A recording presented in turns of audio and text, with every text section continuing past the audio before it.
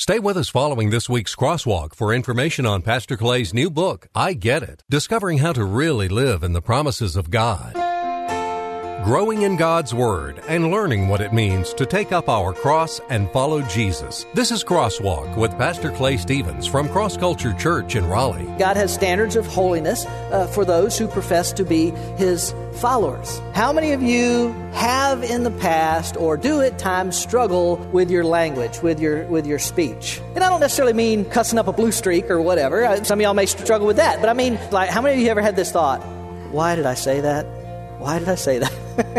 Have you ever heard the old saying, to stick your foot in your mouth? Its meaning is that someone said something inappropriate and probably embarrassing. Well, we've probably all been guilty of that in the past and probably will be in the future. But as we're going to hear today, God has some expectations for His children and what comes out of their mouths. Ultimately, we're all accountable for what comes out of our mouth. So that by itself ought to give us reason to kind of pause and think about it. I'm Rick Freeman. Hello again and welcome to Crosswalk. We're working our way through the book or letter of James in our series, Building on the Basics. In this series, Pastor Clay is going to walk us through the New Testament books of James, 1st and 2nd Peter, 1st, 2nd, and 3rd John, and the book of Jude, highlighting the basics of faith, hope, love, and judgment. Today we're in James chapter 3, where the subject of the tongue takes center stage. A great question for all of us maybe to ask ourselves.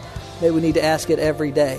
Just to ask, I wonder what my speech reveals about me. The truth is, our speech says a lot about what we believe. And as Pastor Clay will explain in today's message, we need to have a reality check about what our language is saying about what we believe. Thanks for joining us today for this very practical message for our lives. Now here's Pastor Clay. I want to lead you to the cross. Hey, is it just me, or does it seem like the politically correct police have just gone crazy in America? And I realize, I could be figuratively speaking, walking on a landmine too. I've got to be careful. But does it seem like the politically correct police have just gone crazy in this country? I was reading recently, and I don't know how recently this happened because I couldn't find a date on the article, but I was reading that 5 students in California were sent to the principal's office for refusing to take off. I guess they had other shirts, but refusing to take off or to change their T-shirts that had American flags on them. Any other day it was okay, but they wore them, and on the day they wore them, it happened to be Cinco de Mayo, which is a celebration of Mexican Independence Day. Now, listen, that's fine, okay, but I could understand that if I was in Mexico wearing an American flag on Cinco de Mayo, but it just seemed kind of crazy to me that these 5 students couldn't wear a flag for their country in their country, and they were told because it might be offensive to other students who were celebrating Cinco de Mayo. So I don't know. It just seemed a bit extreme to me. And then I was reading this, and I brought this up because I wanted to get this thing, what they call this right. This at the University of New Hampshire. The president of the university was complaining about this, is what they call it, a bias-free language guide that was posted on their website, the University of New Hampshire. I don't know if it's still up there or not. I didn't go and see, but he just thought it was a little over the top. And one of the bias-free language guide, one of the words listed on there, they said that you shouldn't use is Americans. You shouldn't use the term American. Referring to people in the United States, because that could be offensive to South Americans. And so you shouldn't say Americans. I don't know is or not, but that's what it says. Seniors, you should not, no, that's offensive. It's people of advanced age is the way they have it listed on their website. I kind of thought that sounded worse than seniors, but I don't know. Rich people, you shouldn't call rich people rich people. They are a person of material wealth. You know what you call a person of material wealth? A rich person. A poor person is not. You don't call him a poor person. You call him a person who lacks advantages that others have. Hey, don't shoot the messenger. I'm just reading it. But I like this. One of the state senators there in New Hampshire said, well, maybe we ought to just change our motto from live free or die to live free but upset no one. So, I don't know. It just seems like maybe the politically correct police have gone a little crazy. But here's the interesting thing. Way before the politically correct police came along, James, the writer of the book that bears his name, or the letter that bears his name, really has something to say about the language that we use and what is appropriate and what is not appropriate for the language that they use. I wonder if I show of hands. Yeah, I'll put you on the spot here. Show of hands. How many of you have in the past or do at times struggle with your language, with your speech? Yeah, and I don't necessarily mean cussing up a blue streak or whatever. Some of y'all may struggle with that, but I mean just using it inappropriate or saying something, or it's like, how many of you ever had this thought? Why did I say that? Why did I say that? Right? Okay.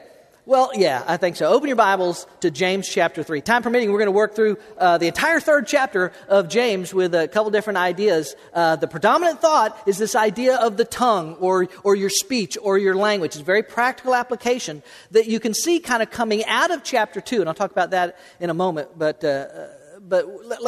we're going to start this morning with this idea. We're building on the basics, walking through James. Let's talk about trash talk. The reality of your speech. Okay?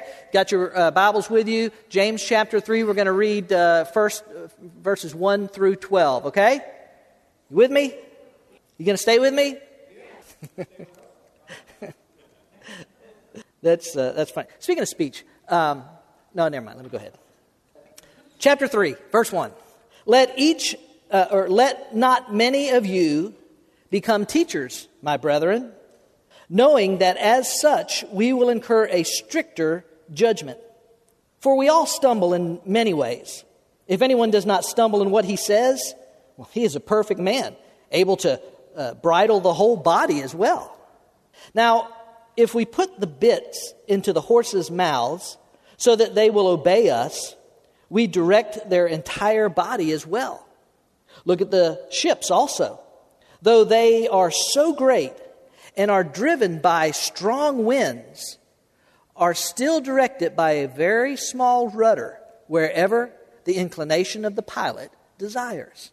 So also the tongue is a small part of the body, and yet it boasts of great things. See how great a forest is set aflame by such a small fire. And the tongue is a fire, the very world of iniquity. The tongue is set among our members as that which defiles the entire body and sets on fire the course of our life, and is set on fire by hell. For every species of beasts and birds, of reptiles and creatures of the sea is tamed and has been tamed by the human race. But no one can tame the tongue. It is a restless evil and full of deadly poison. With it we bless our Lord and Father, and with it we curse men who have been made in the likeness of God. From the same mouth come both blessings and cursings. My brethren, these things ought not to be this way. Does a fountain send out from the same opening both fresh and bitter water?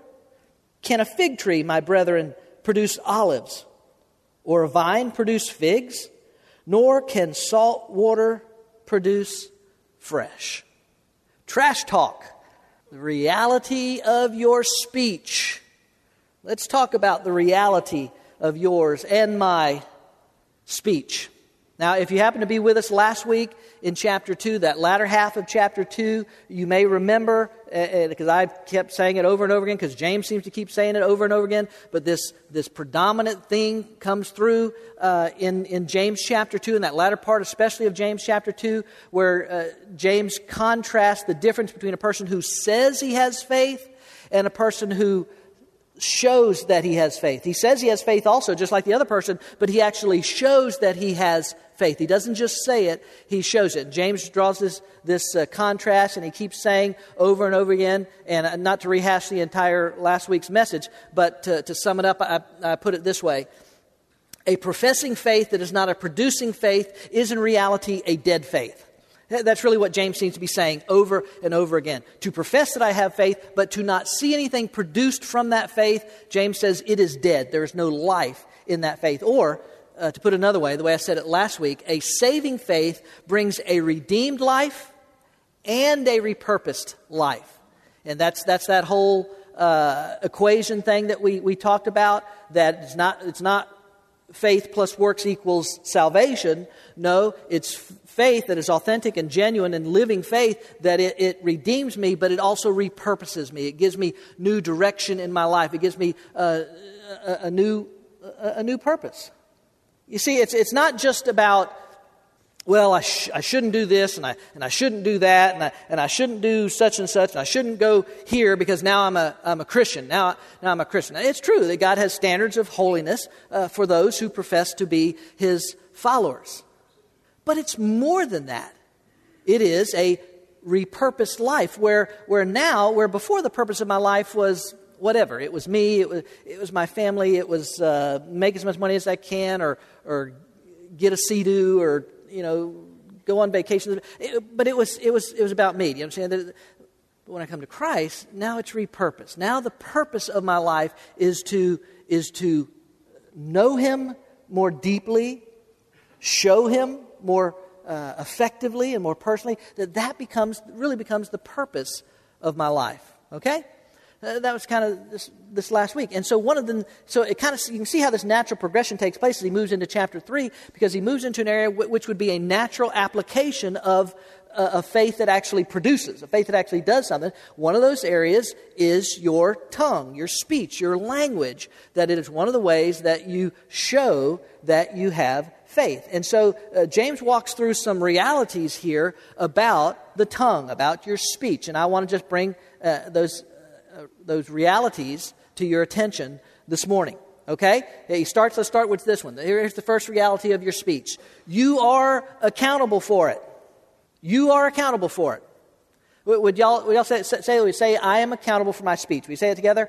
I am accountable for my speech. Now, when James in verse 1 of chapter 3, when he says, not many of you, brother, not many of you should seek to be a teacher. I'm sure that verse has caused more than a few people to turn away from the idea of teaching in the church. I'm sure in the church, I don't just mean like up here, I'm talking about small group gatherings or discipleship or anything like that. I'm sure that verse, that many people, it says in the Bible that not many people should seek to be teachers. Listen, that was not James' intent, okay? He is not trying to keep you from teaching. The emphasis, in fact, is not really on not teaching. The emphasis is on not teaching incorrectly. And even you can add to that, because he's talking about this faith that works, not teaching one thing and then living another thing. Y'all know what I mean by that? You got that, right? So the emphasis really is on not teaching improperly. And James does say that there will be a stricter judgment for it, right? I mean, he says there's a stricter judgment. Now, part of the judgment would be, you could understand, to be just because of volume. In other words, if I stand up here this morning, and as I'm speaking to you this morning, I'm going to say more words in the next hour than you are. And so in that sense, I'm throwing more out there, and so there's naturally then more I'm accountable for. But even more than volume is the content of what is being taught. When I stand up here, or sit up here this morning and break open the Word of God to you, I am essentially speaking for God. I'm not claiming to be God. You understand? I'm not claiming to be God. But when I break open the Word of God, I am essentially speaking for God. I'd better get that one right. I'd better make sure that I put the time in to properly understand, interpret, and then expose the text to you, to the people of God, because I'm accountable to God for that. And listen, I love what I do. It is a joy to get to teach the Word of God. There is nothing else, truly, there's nothing else on the face of the earth I would rather do than what I get to do. But there is an understanding that I'm accountable for what I say, what I teach, and what I do. Now, you can understand that would apply not only to the preacher, pastor, teacher that stands up here, but a person who would teach in a life group setting, parents who would be teaching their children. And you can think of a lot of different ways that it would apply. But beyond that, there's getting to this idea that ultimately we're all accountable for what comes out of our mouth. That while it may be a stricter judgment, the implication is there is a judgment, there is an accounting for what we say. So first reality is this, that we understand that we're accountable for our words. That by itself ought to give us reason to kind of pause and think about it. Okay, here's another idea. Not only are you accountable for it, but it is powerful. Speech, your tongue, it is this powerful, powerful thing. In verse 3, James begins to throw out all these metaphors, all these analogies of the tongue. And it's obvious that he is wanting to make sure that he uses this one, he uses that one, he uses this one. He's wanting to make sure that nobody in the room misses the point of what he is trying to say. It's that important. And he starts out and he begins to talk about the bit that's placed into a horse's mouth. I think we mentioned that, talked about that even a little bit last week or week before last.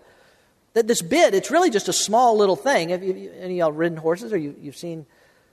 The bit is really just a small thing, but with this little bit that you can control this entire big animal, you can direct it left or right or make it stop or do all this kind of. So, it's a little thing. A bit's a little thing, but look what it can do.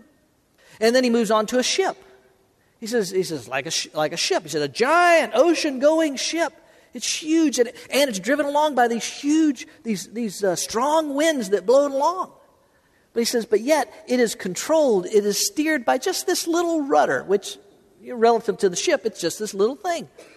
This little rudder at the stern of the ship directs and controls this big ship. So then, in verse 5, brings it up and he says, so also the tongue is a small part of the body, and yet it boasts of great things. It is a powerful thing, what the tongue can do. Some of you have heard these words. We hold these truths to be self-evident, that all men are created equal, that they are endowed by their Creator with certain inalienable rights, and that among these are life, liberty, and the pursuit of happiness. Those words inspired a nation to fight for its liberty. Just a few words on a page. Oh, by the way, don't think of it just as the words that come out of your mouth. It could be a letter. It could be an email. It could be a tweet. It could be a Facebook post. They are powerful words. And anything with power, you guys know this, true. Anything with power has to be respected. You have to understand the power that is contained in whatever it is that you are holding. In this case, it is the power of speech and the tongue to do good and to not do good, which is the next reality. It can be destructive. This little thing, this tongue, can be destructive. Look what he says in verses, last part of verse 5 and verse 6. Behold, how great a force is set aflame by such a small fire, and the tongue is a fire, the very world of iniquity. The tongue is set among our members as that which defiles the entire body and sets on fire the course of our life and is set on fire by hell. Well, why don't you tell us how you really feel about it, James? It is the destructive power of the tongue. And it's such a small part of our anatomy, right? Unless you're the bass player for Kiss. It's such a small part of your body, right? But look what it can do.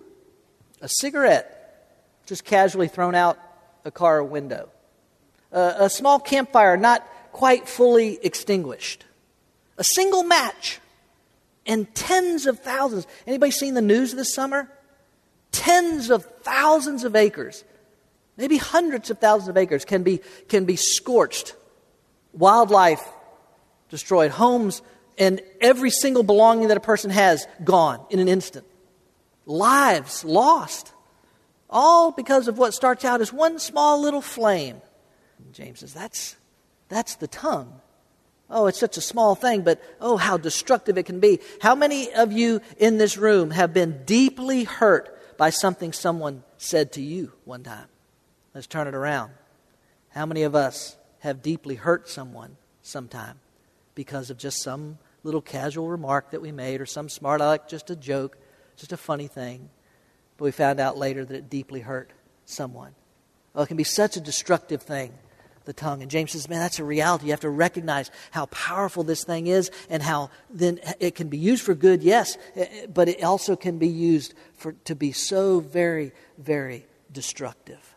Okay, let's go on. It can't be humanly tamed.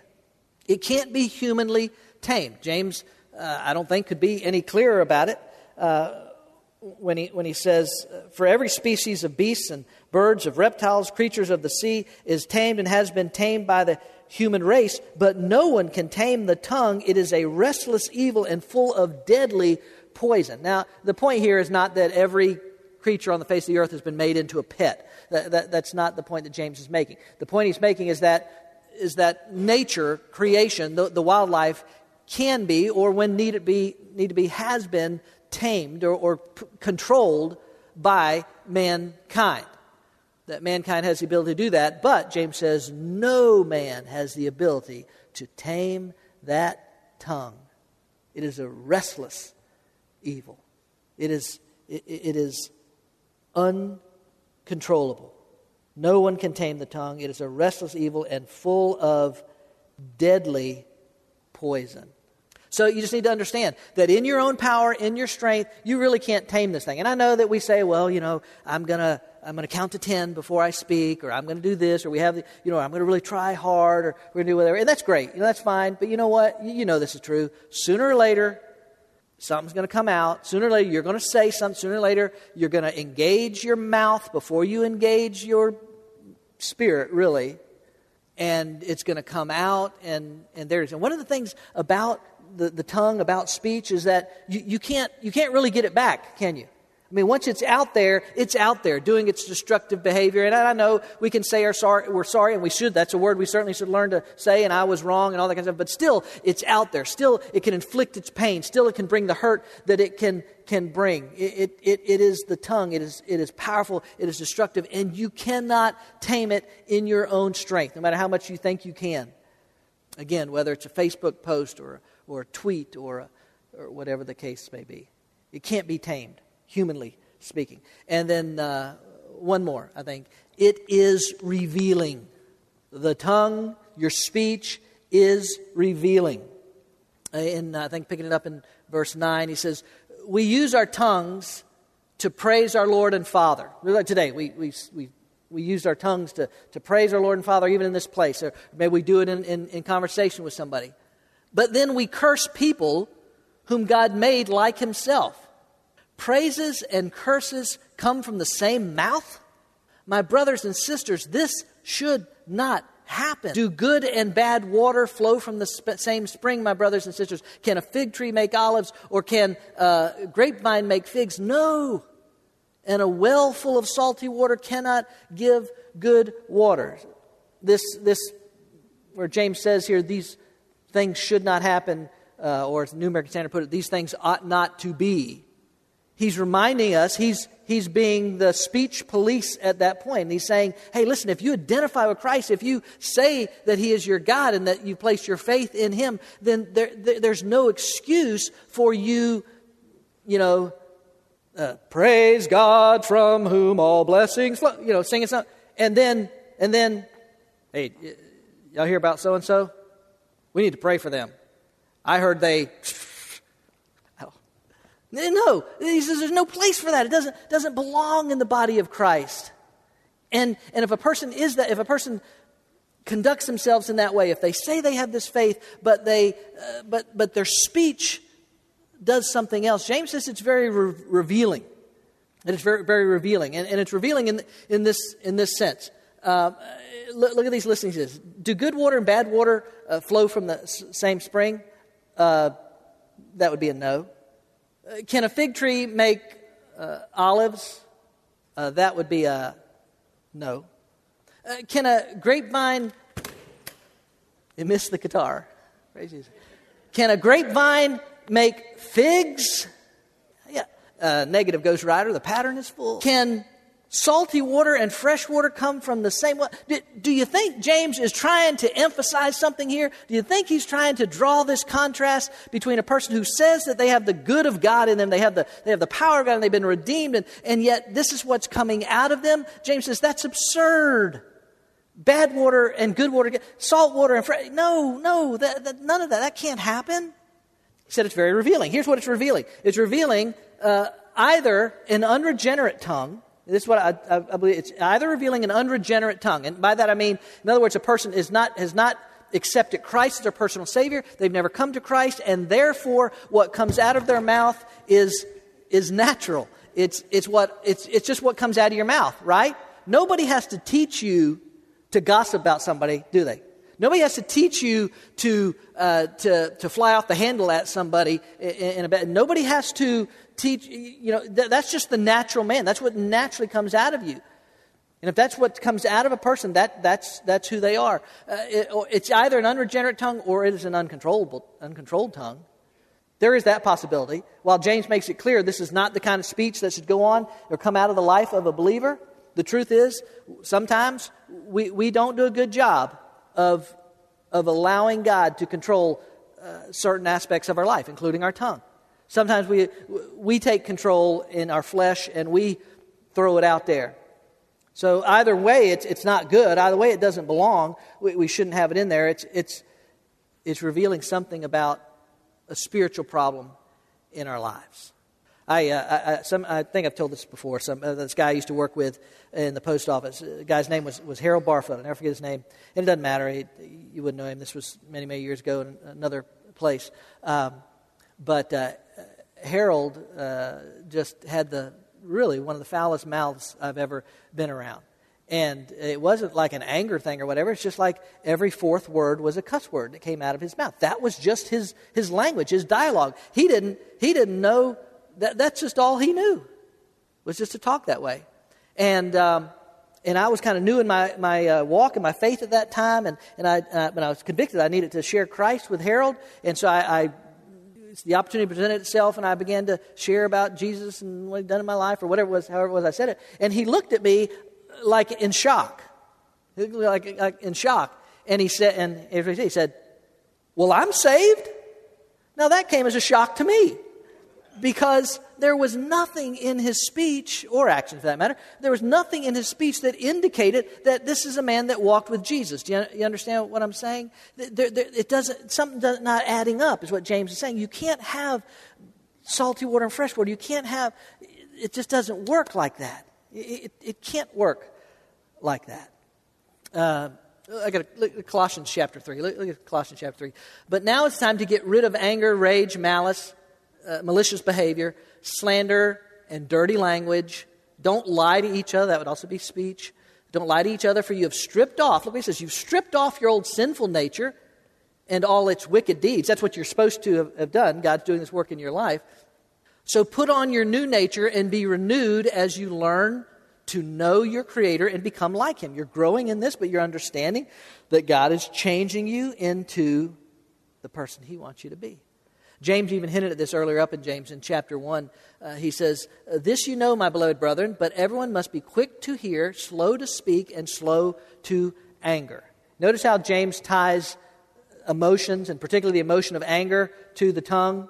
Can I get an amen? Can anybody relate to how in anger we say stuff? James says, no, it doesn't work. It doesn't belong. You shouldn't have that in your life. Okay, so it's these realities of the tongue. So let's say you're sitting there or you're listening to this message and you say, well, I know I've got a bit of a speech problem, and I know I've given my life to Jesus, but I've struggled in this area. I talk too much. I learn not to talk about people, or I let language come out of my mouth that probably shouldn't be coming out of my mouth. Whatever the case may be, you're sitting here and say, okay, what do I need to do? You remember earlier that I said that that a saving faith, it gives us both a redeemed life and a repurposed life. Well, part of that you could apply to your tongue, a repurposed tongue, a repurposed speech in your life. So if you're going to get there, if you're going to do that, and you say, well, I want to change, I don't want to be that way, here's what I'd say that you need to do for a repurposed tongue. First, repent. Repent. Which just means you just need to own it. You need to own your sin. You need to own where you've struggled in that area. You need to take responsibility and say, God, I'm not honoring you talking this way. God, I'm not honoring you talking about this person that way. God, I'm not honoring you. Can I say this too? It can also, it can be whining or complaining or, all that. God, I'm not honoring you and this kind of stuff. I don't want to talk this way, God. Own your sin. Repent of it. Just admit it to God. Ask Him to forgive you for it. And the great thing about God is He does. We genuinely repent. I know repent, that may sound like an old-fashioned term, but it's still a good one. That's still a good word. Repent. Second, restrain. Now remember, James already said that you cannot restrain your tongue. You cannot tame this thing. But what you have to do is ask God to restrain your tongue. Listen, do you think God would rather you be using your speech for good things, God-glorifying things, people-building up things, or would God rather you use your tongue to tear people down or say, right? It's pretty obvious. God wants you to succeed in this area, so that is a request that He is going to honor every single time. If you'll ask God, restrain my tongue, pull back the reins of the bit on my mouth. God, shut me up. God, do not let me go down that path. God, at the water cooler, when they start talking about this or that. God, when my neighbor brings up this or that. God, when this. Ask God to restrain it. And watch Him bring conviction into your life when you're about to say, oh yeah, I heard. And God, and just in that moment, God will speak to you. It's like, what? And you just stop and they say, what? Oh, nothing. I'd better not go down that path. Or it might be okay just to say, I won't be glorifying God if I go in that direction. Restrain. Third, retrain. You need to retrain your mouth. God is actually doing this, you understand. And technically, it needs to start with your retraining your brain. You've got to retrain your brain. In other words, to begin to put the Word of God into my mind so that the power of God can bring the Word of God out of my mouth. You understand? And I'm not just talking about just quoting Scripture, which is never a bad thing, by the way, to quote Scripture. But it's just the idea that thinking God's thoughts after Him, that this is what comes out of me, rather than going down that gossip trail or that slander this or that evil that or that whine about this or that, I don't like this or I'm angry about that. Rather than go down those trails, it is God retraining me to begin to talk in a way that glorifies Him, builds others up, and actually draws people to Him as a result of that. Does that make sense? You understand what I'm saying? That God will retrain your brain. He'll retrain your mouth. He'll retrain your tongue if you will allow Him to, if you'll ask Him to, and genuinely desire for Him to do just that. And then one more, respond. It's really very simple. All you got to do is just respond the way Jesus would. It's really a very simple thing. It's just respond the way Jesus would. Hey, WWJS, what would Jesus say? Somebody ought to make a little bracelet and put that on there. And listen, that doesn't mean, now listen, because sometimes people think, well, I can never tell somebody what they're doing is wrong, or I could never confront sin, no, it doesn't mean that. Jesus did that plenty of times. How do you think the woman at the well, felt in John chapter 4 when Jesus said this? He said to her, go call your husband and come back here. The woman replied, well, I have no husband. Jesus said to her, right you are when you said, I have no husband. For you have had 5 husbands, and the man you're living with now is not your husband. This you said truthfully. Listen, do you think, I'll bet it didn't feel good to that woman for her sin to be exposed and just put out there like that. But I'm convinced that Jesus didn't say it in a gotcha kind of way. Matter of fact, I suspect Jesus said it in a I know what I'm going to do for you kind of way. With compassion. With a desire to see that woman's life change so that she's not just given her life, given her body to who, that God has something greater planned. So it doesn't mean necessarily to say that it doesn't mean we're going to never confront or never say, but I think there's a way to do things that can be in a Christ-like manner that we can say to folks. Speech. I'm going to kind of shut it off here because I've got more to say about how the latter part of chapter 3 and James moves into that. But clearly the emphasis in the majority of chapter 3 is the tongue, speech, and what we do with it, and whether we glorify God with it. And what I found, at least in my own life, is that I just, that if I'm not careful, I don't think about that. I don't think about whether I'm glorifying God or not glorifying God. I'm just off talking. I'm talking about this, or I'm talking about that, or I'm on this subject or that subject, without ever really slowing down to think and say, "No, wait a minute." But I have found that if you'll own your sin and say, "Man, I know I've blown it a lot," and if you'll go to God and ask Him to restrain your tongue and to retrain your tongue, that God will do just that. He'll repurpose your tongue, and He'll cause you to use it in a way that glorifies Him and honors Him and builds others up and edifies. Can I tell you a secret that y'all already know? One, people like to talk about themselves. We like to talk about, we like to share about our life, our adventures, our problems, our whatever. That's a natural, I understand that. But people also like to talk to somebody that can actually or wants to actually build them up, wants to actually turn whatever's going on in their life, can direct them and say, "Listen, I know this is hard on you, but God's got a purpose. People want to engage with somebody that's like that. A authentic faith, James says, it produces a redeemed life and a repurposed life, and that includes our speech. Listen, a great question for all of us maybe to ask ourselves on at least a time-to-time basis. Maybe we need to ask it every day. But just to ask, I wonder what my speech reveals about me. Well, it's easy to see from today's message that our talk and our walk say a lot about what we really believe. Using our speech in a destructive way doesn't honor God, and it could be pointing out a spiritual problem. As Pastor Clay explained today as he closed out his message, followers of Jesus don't always say and do the right things. But if the Spirit of God dwells within us, then He desires to change our talk and our walk into something that honors God and builds others up.